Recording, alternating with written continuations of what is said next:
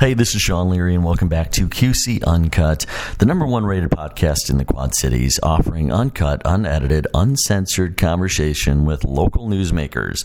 And today, my guest, once again, is Bridget Ehrman, who is from the Save the Courthouse Coalition.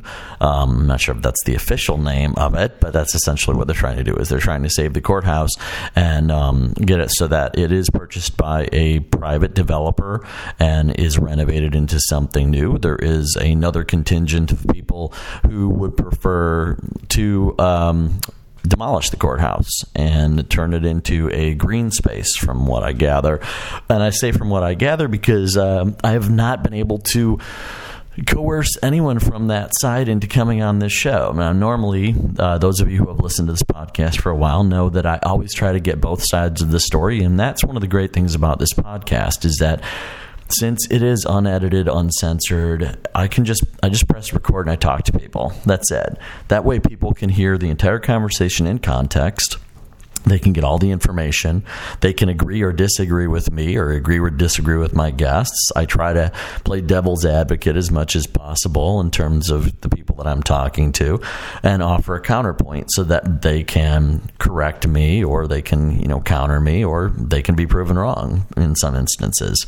So originally, my idea was to have someone from both sides of this issue on the podcast. However, I was declined by 3 different people that I contacted on the county board, or former county board members, and they all declined an invitation to come on the show. I also put an open invitation out on Facebook, and I'm friends with a few people on the board on Facebook. I had other people kind of spread the word around to try and get somebody from the other side on the show, just to be fair. No one appeared to do so last time, so I talked to Bridget alone. Well, same thing has happened now. We've seen a number of different events come along in this case, and it has changed. In my mind, it's changed considerably, at least in, I think, public perception as well as in my perception. And again, I put out a call to a number of people to come on the show to try and explain their positions. They have not wanted to do so. They have appeared on other media in sound bites and in limited quotations, but they have not wanted to appear, or have not made any effort to appear on this show, which would offer everything in context and a full conversation in regard to the topic, as opposed to, a couple minutes on the evening news and chopped up into sound bites, which I don't think serves the public anywhere near as much as a conversation of this nature would.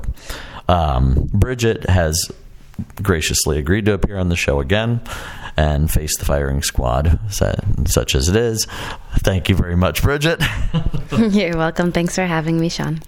And so we're going to talk about where things are at right now. Last time we talked, as I mentioned, I didn't know a whole lot about the situation. And my initial reaction was, well, why don't we, get rid of it and pave it over and make it a green space? Isn't such a bad idea. I don't see, I didn't have any strong feelings one way or the other. Well, then I looked into it more, and I talked to Bridget and talked to a few other people. And I talked to folks on the other side, off the record, so to speak. And their side didn't have quite as compelling of an argument. And the thing that I mentioned is being a fiscal conservative, being somebody who's looking out for my own selfish needs as a taxpayer. I'd like to see some money made on this, and it seems as if selling this off to the highest bidder would be a fantastic idea, because it would bring money in. Oddly enough, there are a number of other people on the county board who agree with me, and there are a number of people here in the city of Rock Island who agree with me, in addition to Bridget. Why don't we talk a little bit about some of the folks who have come forward to support your position, and where were they at before? I mean, were they kind of neutral? Like Mike Tomes, I know Mayor of Rock Island, has come forward to kind of take your position. Drew Milkey, you had mentioned, who's also on the county board. A couple of other folks on the county board. Where were they at before? Were they kind of neutral on it? And what kind of turned them around to go in your direction, Bridget? I think the legal issues are really the main thing that has turned the tide in this situation. there are several laws that are being violated by demolition because of the fact that the county didn't, achieve all of the legal steps that were necessary for demolition. Demolition currently violates state law. So Mike Tomes, for example, since he's the mayor of Rock Island, and Rock Island would need to issue a demolition permit to the county, he's had to get involved because he cannot issue that demolition permit because it would be illegal. So he's had to take a stand, in order to prevent the city from getting sued for, an illegal demolition. So his interest in that is to save, to save his tax-paying citizens from a lawsuit. When it comes to other board members who have changed their minds, they are also concerned about the legal issues. There has been a lawsuit that's been filed by Landmarks Illinois, which is the largest nonprofit agency in the state of Illinois that deals with these kinds of issues. And so they've partnered with the National Trust for Historic Preservation and several local groups here in order to uphold, the law and make sure that the county upholds the law. It is very exciting to see that finally people are coming together to kind of see the taxpayers be vindicated a little bit. We've had some issues with the county overspending in the last 10 years. They've built a lot of expensive new buildings, and they've raised our taxes quite a bit, and this is kind of a pattern of behavior. And we'd like to see them start to look at the taxpayers' interests, start to look at this courthouse as a asset. We have multiple offers to buy the building, and we'd like to see the county consider those offers because that's what the law requires, basically, that they cannot tear it down without first looking at reuse options. So the lawsuit is going to address those issues. And this is a bipartisan. What I found fascinating when I first talked to you, there weren't as many people on your side, so to speak. I think it's more people like myself. I mean, I was fairly ignorant to the issue. I knew only the briefest of outlines. And once I found out more about it, to me, the more information that comes out there, the more, like you said, this is illegal. This should be you can't just demolish the courthouse. You should put it up for bids. And then if there are no bids, if there's no realistic bids, if there's no money on the table, well, then go ahead and demolish it. But if somebody's going to offer, I think we were talking about like $13 million or something like that was the number that one of the developers was looking at. I can't remember. I think it was around there. Well, if somebody's going to offer $13 million for it and it's going to develop it and you get it in contract and you have them down as, this is what they're going to do with it, et cetera, and they're going to bring it up to code. I fail to see where that's not a good thing, honestly. And I think as more people are learning about this, aside from the legal issues, I think as more people are learning about, hey, we've got an offer on the table here, we've got multiple offers on the table here, why aren't we going to sell this as opposed to paying to demolish it? Okay, we can either get money or we can pay out money. Well, gee, I think I'd rather get money into the coffers for the county because it's going to help taxpayers more. Talk a little bit about that and how you felt the tide kind of changed since we had our last podcast, since we talked just a few weeks ago. And another thing I want you to touch upon is the fact that this is very bipartisan, which is interesting to me. I know a lot of the Republicans on the county board, and Mike Tomes obviously is a Republican, are very much for free enterprise of selling it off and giving it to the highest bidder to have them renovate it. But then also there are a number of Democrats that are also on the side of having it renovated. Let's talk a little bit first about how things have changed, and then the bipartisan aspect of it as well. Yeah, I mean, it is a bipartisan thing because, I mean, when it comes to what's best for our county, I mean, I think we've got both parties. This issue is not something that is a partisan issue. You're right. And as far as purchasing the courthouse and offers that are in, there are 5 offers for redevelopment of the courthouse. Now, none of them have given a purchase price, but what they have done is outlined how much money they are willing to, put into the project. So, the only reason why a purchase price has not been negotiated is because the county refuses to basically sell it. They have not agreed that they want to give up the land. But what developers have agreed to do is to put their millions into it. Joe Lemon, for example, looked at the bid for Estes construction that they did to restore it, and he was going off of that and put in an offer for putting money into it, and then asked the county what is the sale price that they would want to sell it for, and the county has not responded because they don't want to sell it. So that is the frustrating piece, that they want to spend our tax dollars to tear it down and won't entertain these offers from developers who would put millions into our county in terms of jobs in the short term for renovation, and then jobs in the long term if it becomes, or when it becomes a tax-paying entity. So, the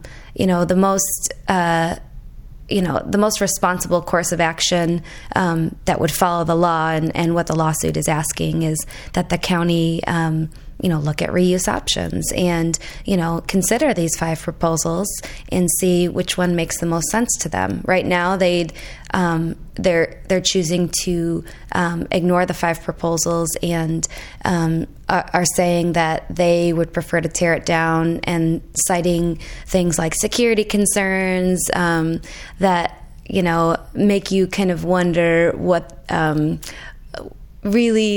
their ulterior motives are, because the security concerns that have come up lately seem kind of fictitious in nature. Things like snipers and homeless camps are the things that they're citing for the reason that they need to tear down the courthouse, and that's concerning to me that that this kind of fear mongering is going on when we have an opportunity to bring millions into our struggling county, and that's the thing. Our county is struggling. We are having businesses moving out. We're having people move out because the taxes are too high, and if we keep raising taxes and we're not thinking about the bottom line of our citizens, it's going to keep happening. Yeah, you bring up the sniper issue, which I think is on all of our minds, Bridget. Looking at what an incredible hive of drugs and debauchery and snipery has taken place at the church across the street, which has been empty for quite a while. And up in that bell tower, I mean, there's at least 2 or 3 sniper attacks a week. And so I think it could only get worse if the courthouse becomes vacant. So, of course, I'm being sarcastic, because how long has that church across when I read that, I was thinking, you've got to be kidding me. Seriously. I mean, this is ridiculous. Just put it on the table. This is ridiculous. I could see them if they had some other argument against it. We have a bigger bid, or it would be better if we developed it and we leveled it, and kind of like the Walmart thing. If we level it, we'll get more money for it, or something like that. I can see that as being a reasonable antecedent to what you're proposing, or they're not showing us the money, or blah blah blah blah blah, something like that. But sniper attacks, really? I mean, there's literally a church. There's literally an empty building right across the street, which used to be a church, which has been empty for years, and it has a bell tower in it. which you would think that if there was a proliferation of sniper attacks in Rock Island, which I don't recall there being any sniper attacks in Rock Island ever in the last several decades. So this does seem like a really strange stretch, or a really strange excuse to give. Has there been any sort of counterpoint to those arguments? Because they just do. They just seem incredibly ridiculous. Has there been any public counter argument to the whole sniper and, homeless people turning it into a hotel type of issue? I mean, because again, they both seem a little implausible, to be generous. I mean, as far as how the public feels about it, I think your reaction is pretty typical of how people respond when they hear Sheriff Bustos saying that a sniper attack is something we should be concerned about. I guess I'm more concerned about why he is so desperate to tear down this building that there's 5 offers to develop. And it's something that we need to look at as taxpayers. We need to look at how our elected officials are spending our money. We need to look at, really what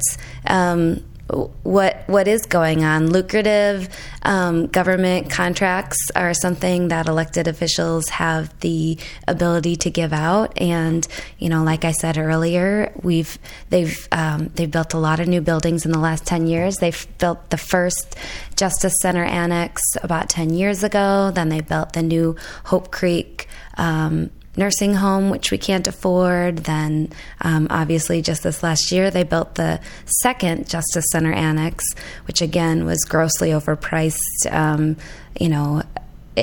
More than twice the standard cost of a new building. Like, for example, Western Illinois is building a building here in the Quad Cities, state-of-the-art new building that's more than twice the square footage of the new courthouse, and it's less than it's like half the cost. So basically, it just kind of shows that when you give out a government contract with taxpayer dollars, it tends to be a little bit more lucrative, so it really kind of gains politicians some clout with groups in the community, and so they can kind of use it to kind of bolster their own political clout with these groups with our tax dollars. And that is something that we don't have a say over as citizens. We should, it's a legal requirement for the county to have a referendum if they're going to build a new courthouse, but they didn't do that. What they did was find a backhanded way to do it. They called it, as I mentioned, a Justice Center Annex instead of a new courthouse, so that they could build it without a referendum, because the voters voted down building a new one multiple times, so they kind of had to go around. It's just unfortunate, because all the estimates to rehab and restore the historical courthouse were about half the price of building a new one. So it just goes to show that they're not making the most responsible choices with our tax dollars, and we really kind of need to be paying more attention to the choices that they're making and why they're making them. Let's talk a little bit about that. There, as I mentioned, and you said, there are a number of people who are on the board who are against this. Have they? I'm assuming they voted against these decisions. Am I correct in assuming that? Voted against what decisions? The decision to build the new Justice Annex, the decision to level the courthouse, et cetera, et cetera. Well, and this has been a controversial issue, and that's why I do kind of understand where some of the board is coming from. In that, well, one, there is too many board members. There's not enough knowledge of of what's going on. But before I got involved, apparently it was just years and years of trying to figure out how to solve this problem. Basically, the judge, even before Chief Judge Broad, was trying to sue the county board for not maintaining the courthouse. They had not maintained the historical courthouse. They weren't doing necessary updates like new heating and air, things like that. People would complain about the temperature not being regulated, but then the county didn't do anything about it.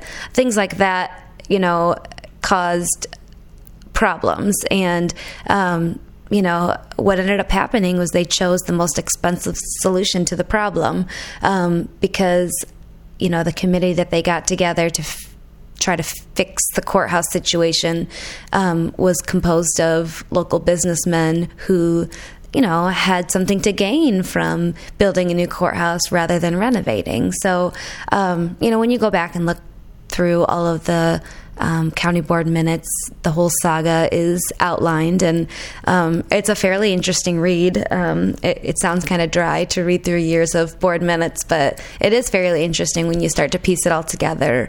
I'm putting it on my beach list for next summer, Bridget. Yeah, I would. The hell with Danielle Steele. I want to hold a county board minutes. So they're all on the county board's website. Not to mention when women in their bikinis are walking by and seeing me reading the county board minutes, well, forget it. There's yes. There's going to be the line starts to the left, ladies. Well, it is. The one thing that a lot of county board members did, the criticism they've given to the people who have brought investors and the people who have been trying to save this, they said, well, where were you when we were trying to figure out the situation? And it is true. I wasn't reading through the couny board minutes at that time. Yeah, where were you, Bridget? That's what they keep asking me. Where was I? Yeah. It's too. Yeah, thanks a lot now, Bridget. But, the fact of the matter is, I got involved as soon as I found out about it, and apparently I hadn't been reading the local papers enough. There was some articles about it, but there wasn't enough to catch the public's attention. Nobody really knew that this was going to be something that happened until basically it was too late, because they set an artificial deadline that, they said it's too late. And, and even though we've brought in investors who are willing to invest millions, that artificial deadline that they set, so they say, has come and gone.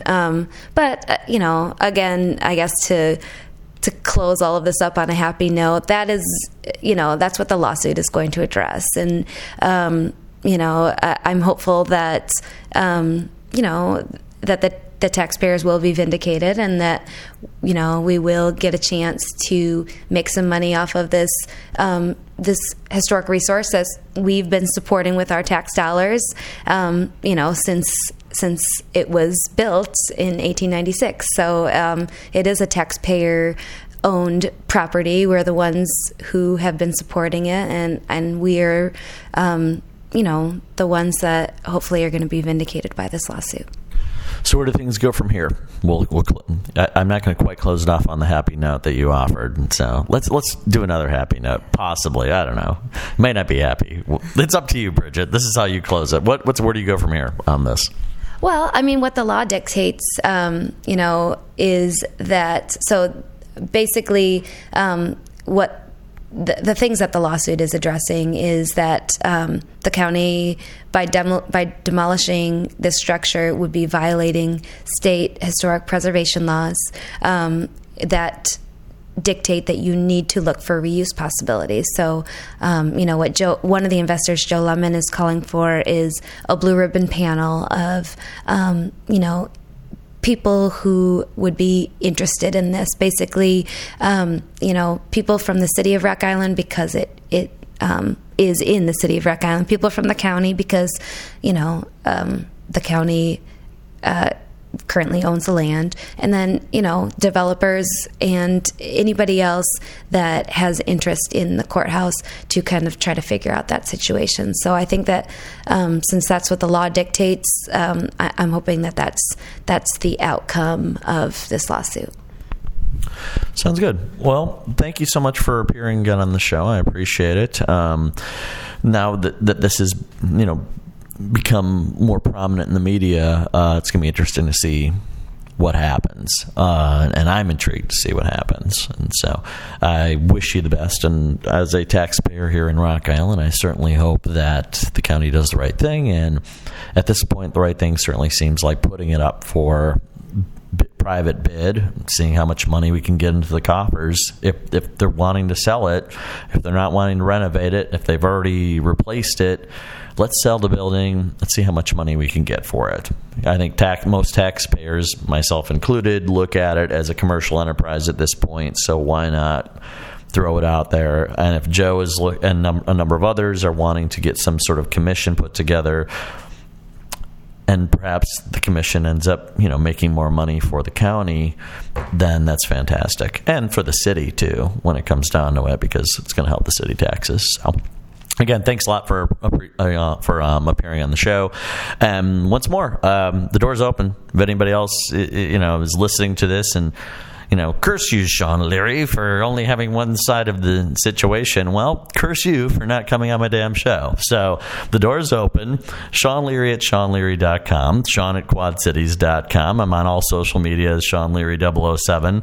I have, again, approached a number of county board members on the opposite side of this issue and invited them to come on my show to discuss it at length and offer me their counter proposals, their side on things, their story on things, because I would be curious to hear it. So the door's open, folks. If you want to come on the show, please contact me and let me know whether you want to come on solo, whether you want to be on at the same time as Bridget or someone else to have a debate. Either way, it'd be cool with me. So, but I do appreciate, Bridget, you coming on, regardless of having anybody else to debate or whatever. So, once again, thank you so much for listening to QC Uncut, the number one rated podcast in the Quad Cities, because we, and we alone, offer long-form discussion, uncensored, unedited, uncut, with local newsmakers talking about issues that you care about. I'm Sean Leary. Thanks a lot. Have a great day.